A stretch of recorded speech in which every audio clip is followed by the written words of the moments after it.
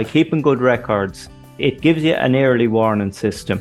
And even sometimes we're all going to get into a really busy period and farmers are going to be very busy. But if they can keep some sort of records, when things quieten off, then even they can go back and have a good look over them, maybe talk to their Teagasc advisor or vet about what happened this year. And sometimes it can give, a signpost to what they maybe need to improve on next year. Hello, I'm Kieran Lynch and welcome to Obicast, the Teagasc Sheep podcast. Each episode will bring you its insights, advice and technical updates for the sheep industry. As we head into lambing, it's one of the times a year where we see a lot of flock health issues, particularly in our young flock and neonatal lambs. So in this week's episode, we're joined by Seamus Fagan from the Department of Agriculture's Regional Veterinary Lab in Athlone to discuss some of the issues he's seen. It was a follow-on from his talk at a recent sheep conference. We discussed the importance of records on farms to highlight flock health issues and help provide a better flock health history, which is particularly important in the case of abortions. We discussed the submission process to the vet labs and timeline for results. We also discussed some of the challenges Seamus has seen in the lab this spring, with a notable fluke challenge present on farms. We finish up the episode discussing some of the findings from the ongoing TINEO survey. We hear first from Seamus. Look, we're in abortion season at the minute, so they're really starting to come in at the minute, and it's good to see people submitting. It was very important to find out why you're having abortions is very important, Kieran. Seamus, there's something you spoke about at the recent sheep conference where you're on a panel with a number of farmers discussing flock health issues. And one thing struck me at the beginning of your talk, and you highlighted it, the need to keep records on farms. Like when we're looking at a problem, probably the first stumbling block, Seamus, is actually recognising that there is a problem and it's not just par for the course. That recognition process, keeping your records and actually identifying that there's an issue here. Sometimes when it gets to a very bad phase, it's obvious, but sometimes it can be kind of trickling away under the radar for a number of years. Yeah, Kieran, to me, good records are really important because, as a couple of the cases that we talked about at the sheep conference, there was maybe hints from the records from the previous year. And in fairness, the people that spoke had very good records. And when you looked back from the previous years, especially in the abortions, that it was a little bit higher than he would have liked. And so by keeping good records, it gives you an early warning system. And even sometimes it's we're all going to get into a really busy period and farmers are going to be very busy. But if they can keep some sort of records, when things quieten off, then even they can go back and have a good look over them, maybe talk to their Teagasc advisor or vet about what happened this year. And sometimes it can give, a signpost to what they maybe need to improve on next year. I suppose one of the easiest records we'll have available to us on farms is our scanning records. The vast majority of flocks scanning out there. Like when you mention abortions, there can be an acceptance maybe of a level of abortion, but in reality, Seamus, like when it crosses that and above 2%, there's a bit of a problem there. Like that's the time to start investigating. Yeah, and there's even something to be said for early on because we're all going to have a certain amount of abortions, Kieran, but often the easiest ones to submit are the ones that happen early on because at that stage you're probably not into your lambing and busy period, so you actually have time to submit them. So while it's grand to say you can wait for 2 or 3%, and again, that's where the records come into it. How do you know you have 2%? It happens to us all that if you don't mark it down somewhere and they add up, like we often, God, I had a couple there and you forget about them and that. So that's where keeping the good records is very important. But we'd also try and encourage, submission as early as possible. Yes, a lot of times, hopefully, it's just the small percentage of abortions that's non-infectious that people are going to have. But it can be great if you get really an early warning that something like toxo or EE is actually starting. Look, I'll be devil's advocate here. One of the common lines will get thrown up. I'm sure, look, you're more than well aware of this as well, is it takes time to go to the vet lab, and it can often be time at a really busy period of the year. And as you indicated, always best go before peak season kicks off.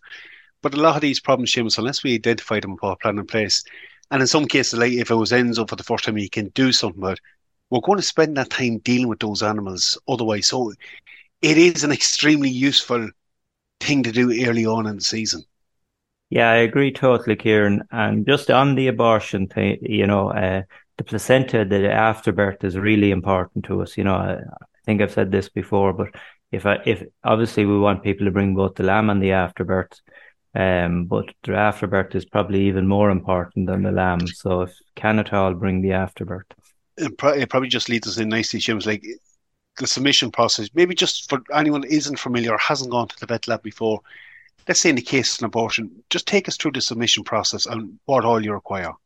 So you need to contact your local vet, your local PVP, and he'll ring and book it in for you. And then what normally happens is they'll submit, the vet will give their your mobile number to the people here in the lab, and they'll ring you up then and get all the details. And basically you come as soon as you can then with the sample, whether it's the placenta, the lamb, or whatever you're trying to submit. But that's the basic thing. Look, there's always someone here at the end of the phone will talk you through the whole thing and make it as simple as possible for you. As you indicate there, like the placenta, the fetus itself, the more info, the fresher you get it and the more you get submitted to you, including the information and background to it, the better it helps you to get a correct diagnosis. Yeah, from our point of view, the two things we'd always say to people that, you know, at the end of the day, what we want to do is give you as much information as possible. So we'd say the better the history and the fresher the carcass. Them two things are the two things that you have control of, the farmer has control of, that will most likely result in the best information going back to the farmer. Like James, in terms of feedback, things have come on a lot in recent years, you know, with advent of PCR technology for some of the bacteria that cause abortions. It has spread up the process of getting a report back. Just maybe for those considering like the rough timeline on that feedback. The rough timeline, what we'd hope to do most days is by that evening have some sort of a preliminary report out to the vet. In abortion cases, that may not be that day, it may be the following day. But if it's an obvious, you know, especially if we've got the placenta, then we can often make, even without any tests, make a reasonable stab of whether the main two, toxo or enzo, are involved. But PCR testing has meant that the turnaround for a definitive result for either of them is a lot quicker than it used to be. And we'd run those tests, you know, not every day, but probably once and twice a week during the busy time of the year, which we're in now. So a lot of times you will definitely have a result within 3 or 4 days. If you're unlucky enough and it's only been run once a week and you come on a Tuesday and we've just ran the test on the Tuesday, then you may be up to a week waiting. Okay, but like that's come on in leaps and bounds about years ago. Yeah. The other thing that, look, we can be a sticking point, we think at times, is we send out the reports to the vets, but like everyone, the vets can be very busy at that time. So I'd always say if you're not getting a report within 3 or 4 days, don't be afraid to pick up the phone to your vet and just ask, you know, in the office, have the results come back, have anything come back on your samples. No, I think it's a good point because it's peak season for the vets too. So there is a need there for a bit of follow-up when you do submit samples. Look, we touched on abortions. It's been a difficult year. It's been a wet back end. We've seen a lot of yo's struggling with condition. Are there any other common things showing up this spring, maybe higher levels than you've seen previously? Well, we've definitely seen a lot of liver fluke at the minute, Kieran. We've been seeing it, I suppose, for the last 2 months, but it's definitely playing a big role. And as sheep come near lambing now, if there's an underlying fluke, you know, it'll lead to lots of other potential issues where, because the liver is not able to, when she comes under all the pressure and the liver is not up to the job. So some fluke is definitely one that people need to be very aware of this year and, you know, figure out whether it's an issue and whether they need to dose or not. Yeah, so it's something your colleague Shane highlighted in the podcast with me before Christmas, but I suppose when we consider maybe sheep are being kept out a bit longer this year due to straw shortages, you know, we could probably have took our eye off the ball a little bit with that one. But certainly, as you highlighted there, like as we come into lambing and pressure comes on that animal, it's going to have an effect. We've had 7 months of poor, wet weather that, you know, I think a lot of animals are probably not in the condition we'd like them to be in this year. You know, animals just don't like the wet. Once they're dry, they don't mind the cold, but wet weather, they tend to not thrive as well. So I would think, you know, potentially lads need to be very aware of body condition, and proper feeding, you know, even if it costs a few quid extra, you know, that go through their flock at the minute, and body condition score, pen accordingly to, not just to when they're lambing and the number of lambs they're carrying, but also body condition score. So you might have some doubles that are a bit low in body condition, maybe throw them in with the triplets. And you mentioned straw being an issue again. It's trying to keep everything as clean and dry as possible is going to be a big problem this year, but it'll be a false economy to try and save a few pounds on straw.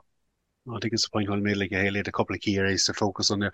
Look, I'll not hold you much longer because I know you're busy. In terms of the longer thing, you've been running the tenure survey over the past year, and it's something we see, Seamus, from year to year, that kind of more chronic wasting away in sheep.